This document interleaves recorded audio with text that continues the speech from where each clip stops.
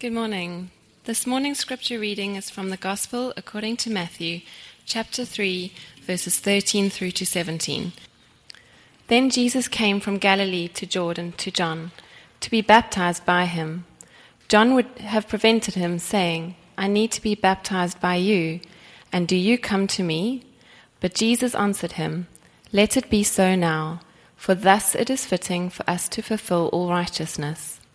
Then he consented. And when Jesus was baptized, immediately he went up from the water, and behold, the heavens were opened to him, and he saw the Spirit of God descending like a dove, and coming to rest on him. And behold, a voice from heaven said, "This is my beloved Son, with whom I am well pleased." This is God's word. Since the beginning of time, mankind has spent much of his existence, trying to prove itself. Job interviews, we will provide any degree, right? Any kind of experience, any kind of certification, even a couple of excuses to prove ourselves. What is dating but trying to prove ourselves as a worthy spouse, right? If any of you have ever showed up at a family event, or maybe it's a class reunion, and what do you do for the first few minutes talking with people? You think through ways that you try to prove that your life has been worthwhile. We try to prove those things we care about the most, right? That CrossFit will make my body look better on the outside. That a Whole30 diet will make me and my body be better on the inside. And that pets are surely human. Because all these things matter to us, we will spend time making the case to other people that these things are worthwhile. And when we try to prove ourselves, because we know that people generally seek proof in the form of scientific evidence, sociological surveys, but increasingly more, we see people trying to get proof via the testimony of personal witness. The testimony of a personal witness. So, for example, how many of you guys have visited a message board this year when you weren't feeling so well and you wanted to figure out what was wrong with you? How many of you guys clicked on a message board or on WebMD, you looked at the comments? Or how many of you guys sort of scrolled through reviews when figuring out what restaurant to go to or which brand to buy for something? Why is that? Because we want to hear the testimony of personal experiences. And throughout history, mankind has always cycled back to the testimony of witnesses as necessary proof to sort of clinch any kind of decision that we have. And Jesus was no exception to this need to prove oneself. He sought to prove himself as God's Son, his Father's Son. In the Jewish context, the superior way to produce proof that trumped every other kind of proof that you could produce was, in fact, the testimony of personal witnesses. So, for example, if you read in God's law about deciding cases that went to court or went before, basically, judges to decide a case, Deuteronomy 19:5 says this, "A single witness shall not suffice against a person for any crime or for any wrong in connection with any offense that he has committed. Only on the evidence of 2 witnesses or of 3 witnesses shall a charge be established." Deuteronomy 19:15. And that makes sense, right? Because they were never going to dredge up the Jordan River to find something that was thrown away, the weapon. Right? There was no forensic evidence. You had no CSI Jerusalem at this time. You had people. And people who were willing to come forward and say, "Yeah, I saw this person do this." And that was the proof needed. And that continued this idea of producing proof through the testimony of personal witnesses through the New Testament. So if someone wrongs you in the church or someone hurts you in the church, Jesus says to go to that person privately, explain what they've done wrong, and see if you can reconcile with your brother. But if that doesn't work, Matthew 18:16 said, "If he does not listen, take 1 or 2 others along with you, listen, that every charge may be established by the evidence of 2 or 3 witnesses." So this moment we read about this morning, this moment of Jesus' baptism, is a seminal moment in his life. Jesus is about to go to battle for 40 days against the devil. He has his whole ministry in front of him ahead of that. And so we hear testimonies that Jesus is in fact God's Son, the Son of his heavenly Father. We hear it first for John the Baptist, the first prophet on the scene in 400 years. But also, Jesus gets a testimony from the Father himself. And it's so important, right? Not only because of this temptation Jesus is about to endure for 40 days, but his whole life being in front of him, this whole ministry of mostly opposition. So his father shows up at this critical time in his life, and he provides the key witness that this Nazarene, this man, is in fact his son. And in doing so, provides us the perfect example of fatherhood done well. There are 6 lessons in Jesus' baptism that we can glean from of fatherhood done well. 1, we see that the Father is there. His Father is there. 2, his Father makes his presence known. 3, his Father makes his presence felt. His Father identifies with him. His Father expresses his love for him. And finally, his Father expresses his pleasure in him. So that's what we're going to look at this morning. Because we earthly fathers, those of you who are dads, are designed to model to your children our Heavenly Father. We are the first model for our kids, whether that's for good or for ill. We're going to be that first model. So we would do well to listen to 6 lessons of the perfect relationship between a father and a son. And for those of you who are not dads, like we talked about last week, you know fathers. You can pray some of these principles into those fathers' lives. And for some of you also here, you are investing in the life of someone you love, someone you care about. You're making a spiritual investment in their life. And like the Apostle Paul talks about, in a way, you are a kind of spiritual parent to someone, I hope, in your life. So you can glean these principles as well. So let's get to work this morning. First of all, lesson 1, we see that his Father is there. His Father is there. In fact, the first 3 lessons we're going to look at this morning all have to do with the Father just showing up. A dad just showing up. And therein lies one of the great difficulties as a father, right? As a dad, men especially, you feel a weight on you to provide for your family. To provide leadership, but especially to provide food, to provide clothing, to provide shelter, to provide basic necessities for your family. So with each beautiful birth, you have flash before you a 2-year-old who's going to need like a mountain of diapers. You have flash before you a 6-year-old heading off to a school that's going to charge tuition resembling something like a university for many of you. And I feel that weight constantly. You have a 12-year-old who seems to eat his body weight. You're going to have a teenager who's going to ask for whatever the latest technological means of communication is just to ask a simple question to their friend. And you're going to be expected to provide it, or at least asked about it. I don't know what that's going to be next. Like what it's going to be like a hand phone next. Right? You're just going to speak into your hand and be like, beep, boop, beep, bop. $300 to get some installation in there, and all of a sudden your child's going to want it. And that's the tension in the father's life, isn't it? That tension between how can I be there for my child, but also meet the demands of providing. Every father faces this. And the good news, men, is that you are not the only father to your family. You are not the only father to your family. Jesus says in Matthew chapter 6, you can probably just turn one page over, but it'll be up here on the screen. Verses 25 through 26, he says, "Therefore I tell you, do not be anxious about your life, what you will eat or what you will drink, nor about your body or what you will put on. Is not life more important than food, and the body more important than clothing? Look at the birds of the air. They neither sow nor reap nor gather into barns, and yet your heavenly Father feeds them. And are not you of more value than they?" What I think is interesting is there's lots of yous here, but it's left off at a key part where Jesus asks the question, is not life more important than food? Whenever I've read that, is not life more important than food, I thought, well, Jesus is talking about my life. But it's bigger than that, right? He doesn't say, he leaves off that your idea. He says, is not life more important than food? Any life more important than searching out what you need to put on the table? And fathers, you have a life beyond yourself, a life that shows up every morning for you. Sometimes wakes you up out of bed, sometimes jumps on you, sometimes says things you can't believe they just said. But we are called, fathers, to show up to that life, the life that the Father's entrusted to you. And don't feel bad if you're the only dad. Don't feel bad, so bad that I tried to rhyme that. Don't feel bad if you are the only dad to show up. That's going to happen sometimes in the society we live in. If you begin to show up in your child's life, you'll sometimes notice that you might be the only father there. And that might make you feel strange, out of place, maybe guilty or even sheepish about it.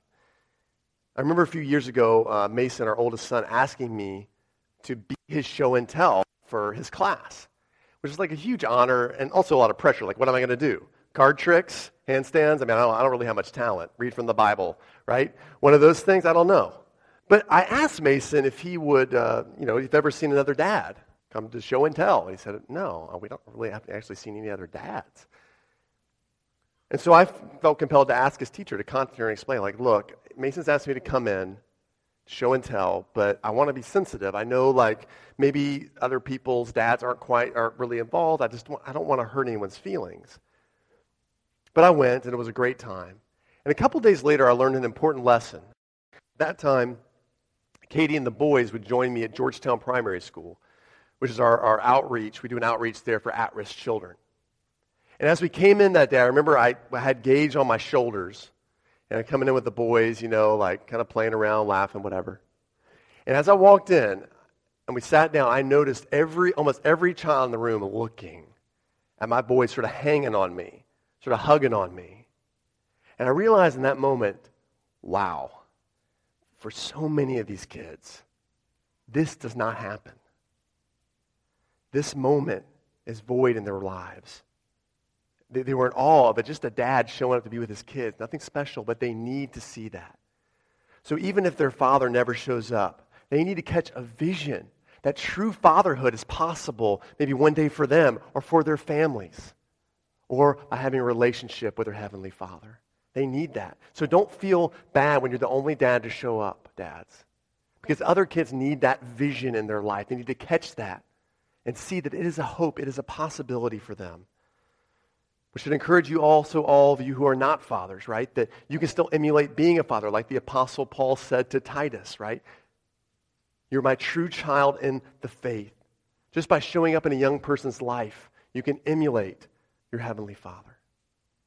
So lesson number 1, the Father's there. He shows up. Lesson number 2, the Father makes His presence known by speaking, right? He makes His presence known. And dads, you guys exercise a life-shaping influence in your children about what you say. I remember a friend of mine who's involved in some prison ministry telling me once that asking all these inmates, did your father ever tell you that you'd end up in prison? And he'd ask because he started to notice a trend. So he kept on asking that question, did your father ever tell you you end up in prison? He explained that most of the inmates he asked this replied that their dad communicated that prison was somewhere in their future. That your destiny is not a good destiny. What happened, right? It was a self-fulfilling prophecy. It was actually, I shouldn't say self, it was a father-fulfilling prophecy. But that's the kind of power that a dad has in speaking into his child's life.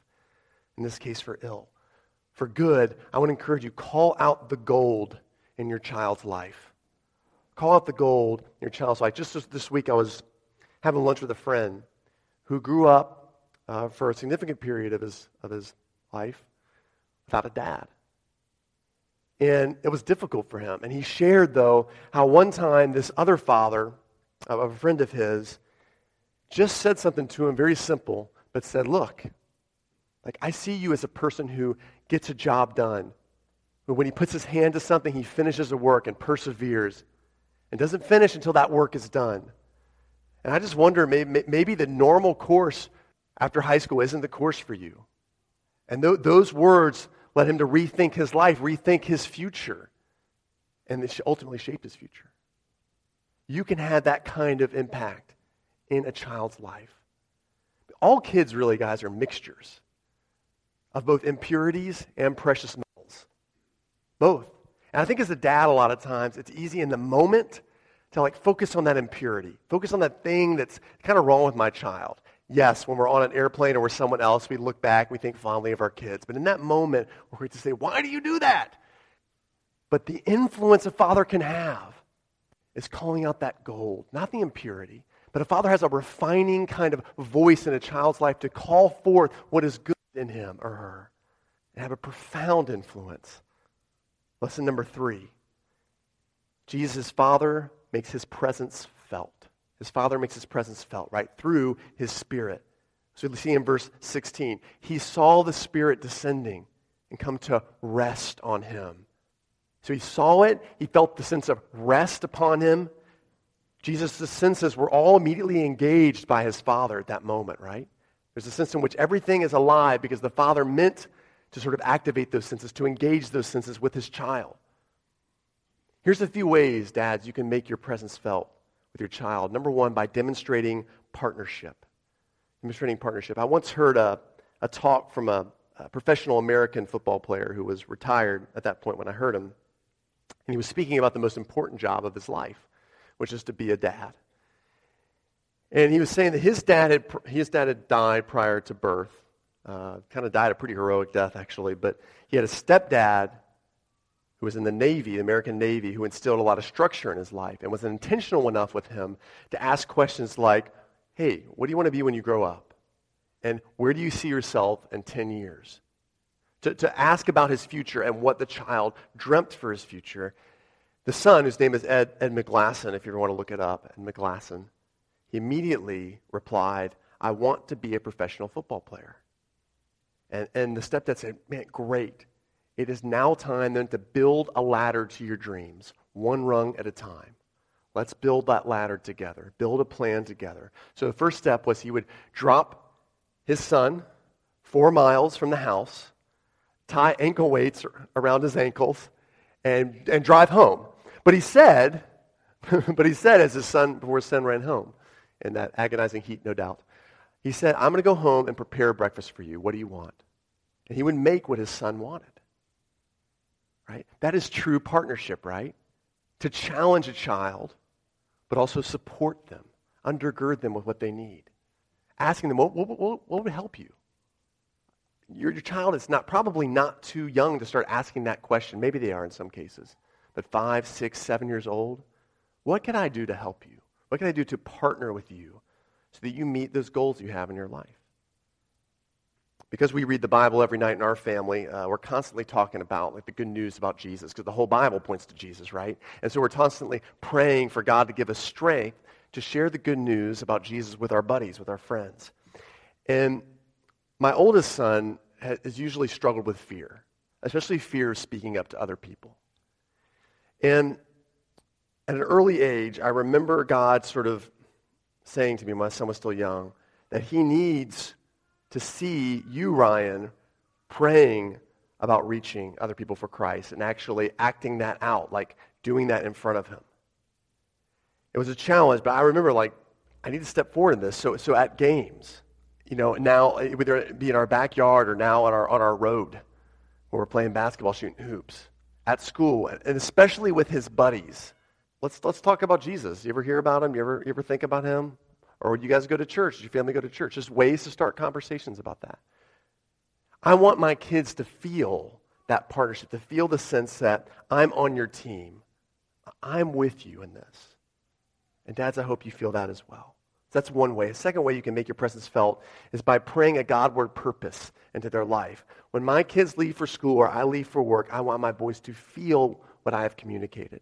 And the way that's going to happen throughout their day is through the Holy Spirit. The Holy Spirit, I believe, is faithful to reinforce truth. Truth we find in the Bible with little reminders or little opportunities or other people communicating the same thing that maybe Katie and I communicated to them. The Holy Spirit can do that. So I want to encourage you, fathers, pick up your Bible this week and pay attention to a verse or a couple verses that you may want to pray over your child, pray into their lives. Write it on a note card. Begin to pray it into their life. That can have just a powerful effect. You'll see that God starts to bring up those little reminders to your kid as they go to school, or little reminders when they're on a play date, or someone else might reinforce the same truth in their life. Another way you can make your presence felt is by showing up when you can't show up. I know a lot of you dads have busy schedules. You got to be somewhere. Your boss asks you to be somewhere. You got to travel somewhere. And it's just a reality of life. So I want to encourage you, plan ahead. Leave a surprise, a note, a gift, even a video for your child. Especially when our kids were younger, I used to make these videos of me reading books to them while I was away. All right, and I used these really absurd voices. these cartoon voices, which did not sound like the actual cartoons to which they corresponded. It was really embarrassing, and I hope those never surface. But Katie would replay these, and our youngest, especially Gage at that time, he would actually talk back to the screen, which if you know Gage probably doesn't surprise. He's a communicator. And he would talk back to the screen, and Katie would just have to replay it over and over. You want to talk to Dad? You want to talk to Dad? But I think through that, I tried to make my presence felt. Rick Husband is a man I want to tell you a little bit about. I don't know if you recall in 2003, the space shuttle, U.S. space shuttle Columbia, which was infamous for tragically disintegrating during its high-speed reentry into the Earth's atmosphere. Just absolutely tragic. And the commander of that ship was a man named Rick Husband. He was a father to 2 children, and he deeply loved Jesus. Before he launched into space for 18 days, he made 36 videos for his kids, 18 for his son, 18 for his daughter. Because he said, I'll be gone for 18 days, but I want to lead you in family worship every night.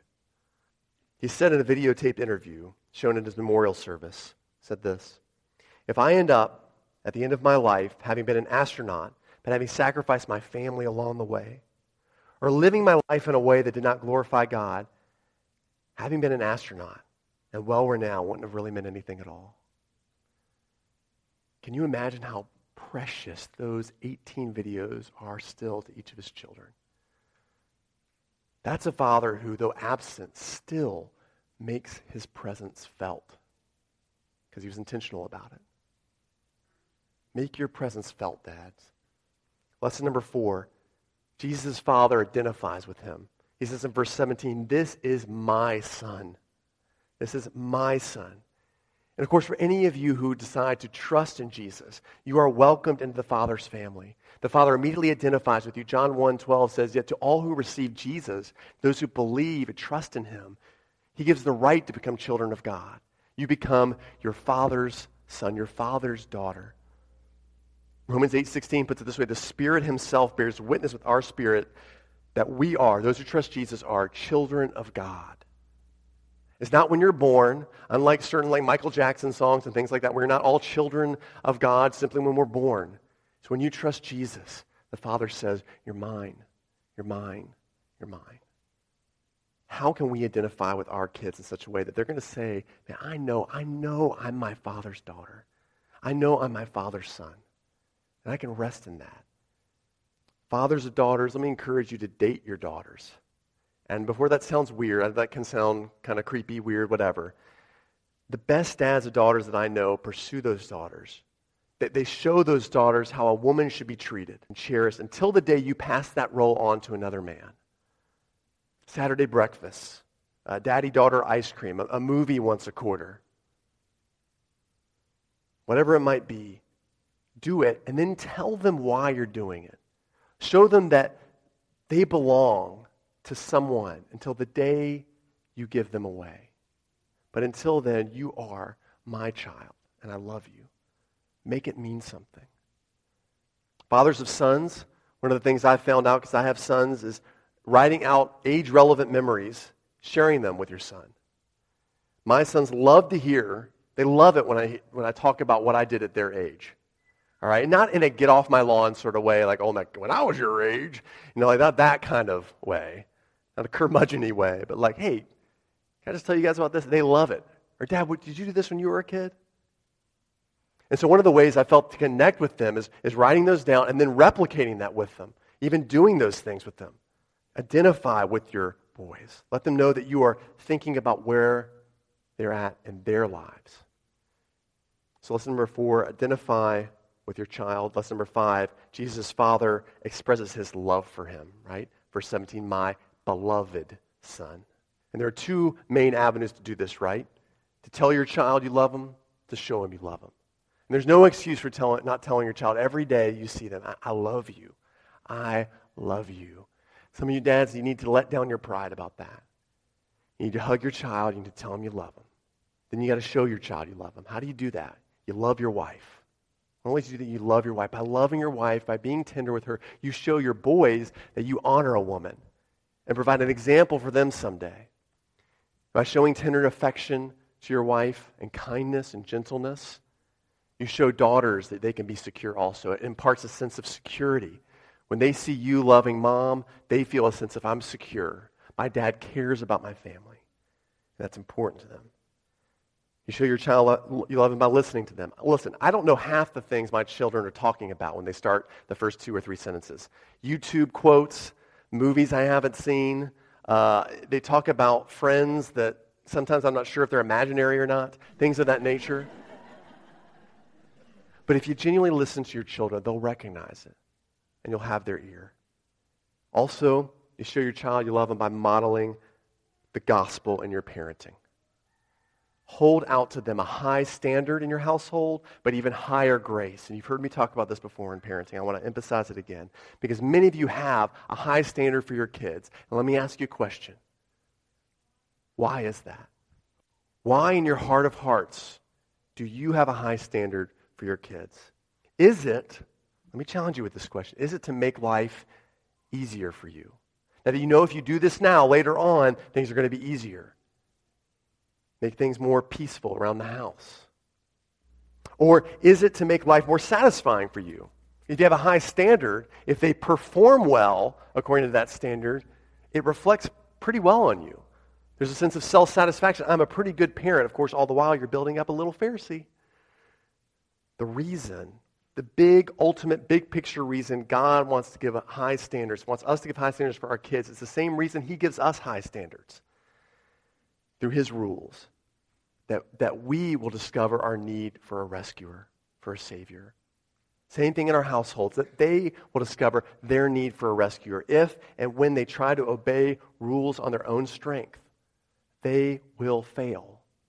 They will fail, and that's the perfect opportunity to demonstrate and tell them about the grace of Jesus. That even though you fail, Jesus' love covers that. He forgives that. It makes everything perfect with him again. From a young age, you can begin teaching that, having a high standard, but then even higher grace, and communicating that to your child. So I want to exhort you in your parenting to do that, to hold out the gospel in the way that you parent. Lesson number 6, Jesus' Father expresses his pleasure with him. With you, I am well pleased. Let me just say a couple things here. Number 1, make sure you praise your child in front of them and in front of others, especially as they get older. I cannot tell you how rare it is, but how truly awesome it is. Every once in a while, when I catch a glimpse, whether it's at sporting events, some kid's recital or kid's thing going on, every once in a while, I hear a dad say, kind of kneel down and say, look, I'm really so proud of you. You did a really wonderful job. Or I didn't know you could play like that. Or I didn't know you learned that. I didn't even learn that at my age. And you're so much further ahead from where I was at your age. I can't tell you how special that is. When I hear that, and if I know that person, I'm going to repeat that to their kid one day. I'm going to say, hey, it hurts your dad said.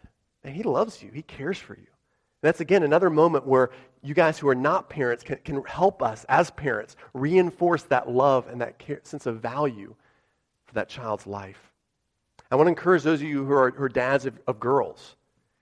Fathers, for every one compliment you give your daughter about their appearance, you should be giving them 3 compliments about their character.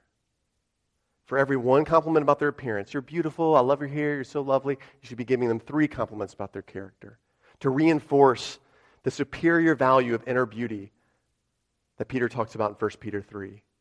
It's so tempting for a young woman as she grows up to be, it's about outer beauty, it's about this. As fathers, we have the ability, again, to speak into her life and say, no, what's so much more beautiful is your inner beauty.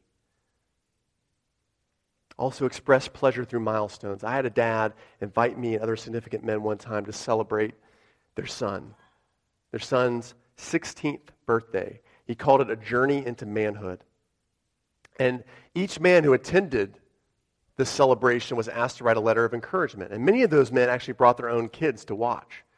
I sort of wish I brought mine. They were pretty young. But the father took time to praise his son in front of everyone. Then he presented a special gift to his son that would be meaningful. It wasn't necessarily expensive, just meaningful to communicate the value, their value. And that can work for girls as well. At different ages, whether you choose the age of 10, 13, 16. Express your pleasure in your child through milestones. Be intentional about it. For Jesus, his baptism was that kind of moment. It was a milestone moment. Not just because I think so, because he said so. He thought so. He leaned upon that memory. The first time Jesus is confronted by hostile people who are bent, we're told, on killing him, Jesus starts to talk about who he is and whose he is. He says that I alone cannot bear witness about myself. He says there's another who bears witness to me, John the Baptist. And yet he said there's a testimony greater than John's. He says the Father who sent me has himself bore witness about me, John 5:37.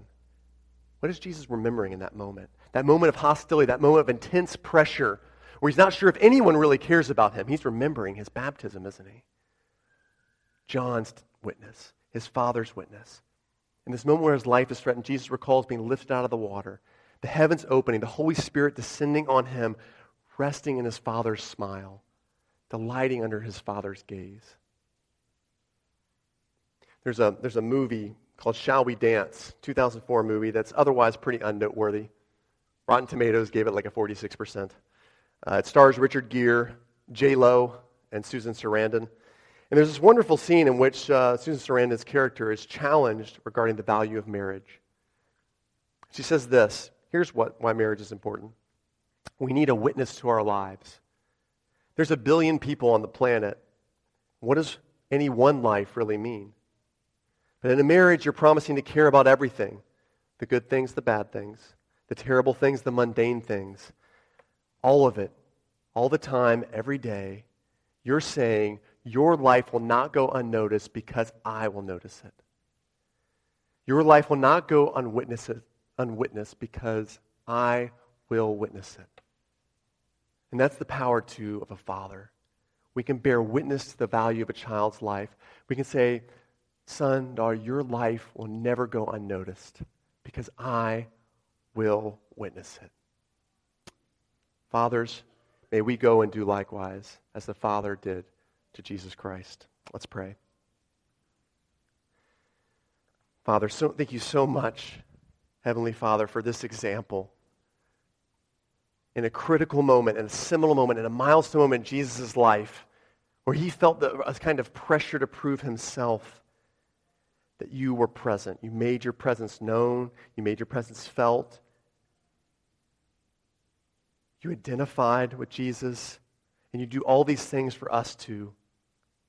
Thank you for making your presence known, felt, for identifying with us by living among us, for expressing your love for us through giving your only Son that you might make for yourself many sons. We thank you that one day you'll express that pleasure in us by saying to us, well done, good and faithful servant.